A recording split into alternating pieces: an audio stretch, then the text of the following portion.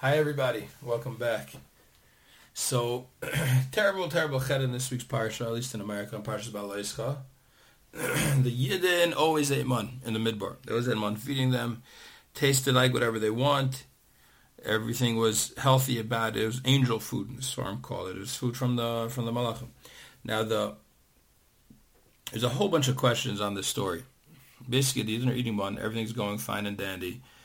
You're going along, and they just start complaining. We had free fish in Mitzrayim, and now we're here stuck eating man in the midbar, and they start complaining to Hashem. His avu taiva, the Gemara, the pasuk says that there's they had a strong taiva, and they started crying. And they said, "Who's going to feed us? Mi yachilenu basar. Who's going to feed us meat?" And it says Hashem got very mad, and he brought a terrible plague on the Klal Yisrael. So there's a whole bunch of questions here, but one of the points that we see from the pasuk is that there's something called all negative midos, including taivas, come from our ego.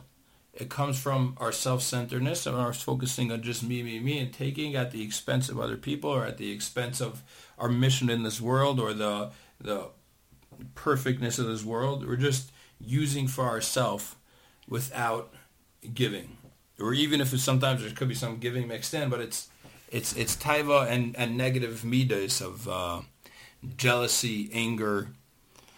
All these things come from the same root of the ego, of the self-centeredness. And we see this as Pasuk over there. Pasuk says, V'asafsaf asher b'kirbay, his avu taiva, they had a great taiva. It's a double lashon. His avu taiva, they had a great desire, they had a great yearning for food. V'yashuv yivku gam b'nei Yisrael v'yomer mi yachlenu basar. They said, what? Mi yachilenu basar. Who's going to feed us? It's a self-centered lashon. It's a focus on us. Who's going to feed us? They didn't say where could we go get basar? How could we obtain meat? It came from a place of taiva. It came from a place of not seeing a bigger picture and just focusing on ourselves. And then the pasuk says, what do they complain about? Who's going to give us? Mi yachilenu, who's going to feed us? Actually, the lashon is mi yachilenu basar. Who's going to feed us meat? And you see this point that they are focusing on the self. Who's going to give us? As if they're like little kids. Which little kids are born egocentric. It's the way they're supposed to be. It's the way Hashem made us. And when you come off our ego, we're essentially acting immature. Now, there's another story in this week's parsha of Pesach Sheni. The people who were tamei came to Moshe Rabbeinu, and they said the people who are tamei over Pesach.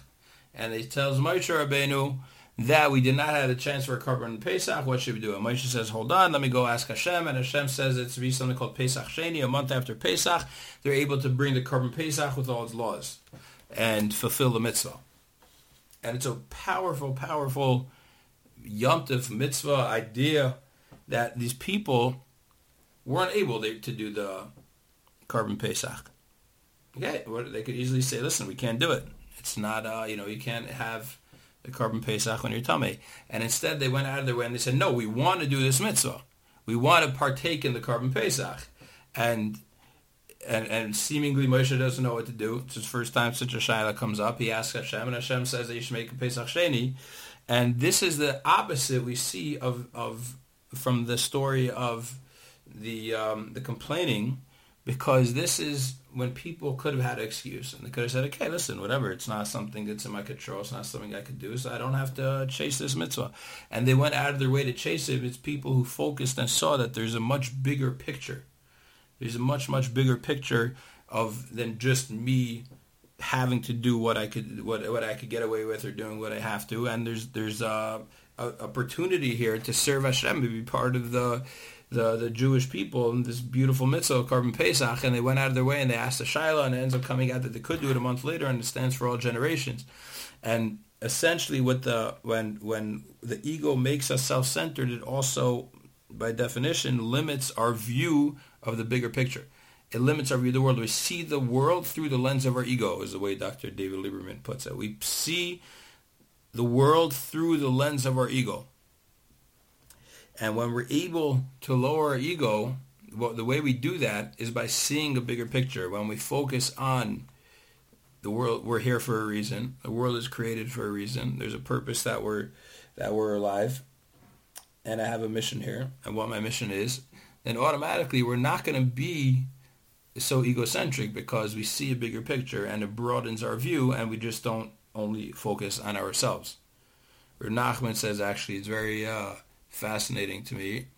Rav Nachman says, if you want to see something, what do? You keep your eyes open, right? You open your eyes, you're able to see something. So let's say something's far away. How are you going to see it then?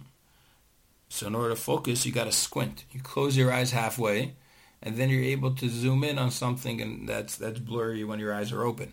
But he says if you want to really, really see the bigger picture, you have to close your eyes completely. When we close our eyes, we're able to vision a much bigger picture, much more things outside of ourselves. Because in this world, we see things in a way of period. We see things in separation. That I'm different from you, you're different from that guy, we're different from trees, animals, everything it's in its own place, and we're not necessarily connected. And the truth is, Hashem Echad V'Shmo Echad means that everything's here for the same reason. We're all connected, and we all have to care about each other and take care of each other to accomplish our goals as one unit. We're actually not able to accomplish all our goals as an individual, and we need everybody to be together in order to accomplish goals. There's no one person alive ever that's able to keep all the mitzvahs. You'd have to be a kohen and a man and a woman and a whole bunch of other things. And in order for us to be able to keep the whole Torah, we have to, there's two ways. First of all, we learn about it in depth and connect with it. That's how we could be Mekayim it. But also we need to connect with all Yidden in a deep way. And then we're all essentially one unit serving Hashem, Ke'esh Echad B'Lev Echad. With that, I will wish you and bid you all a fantastic Shabbos. Peace.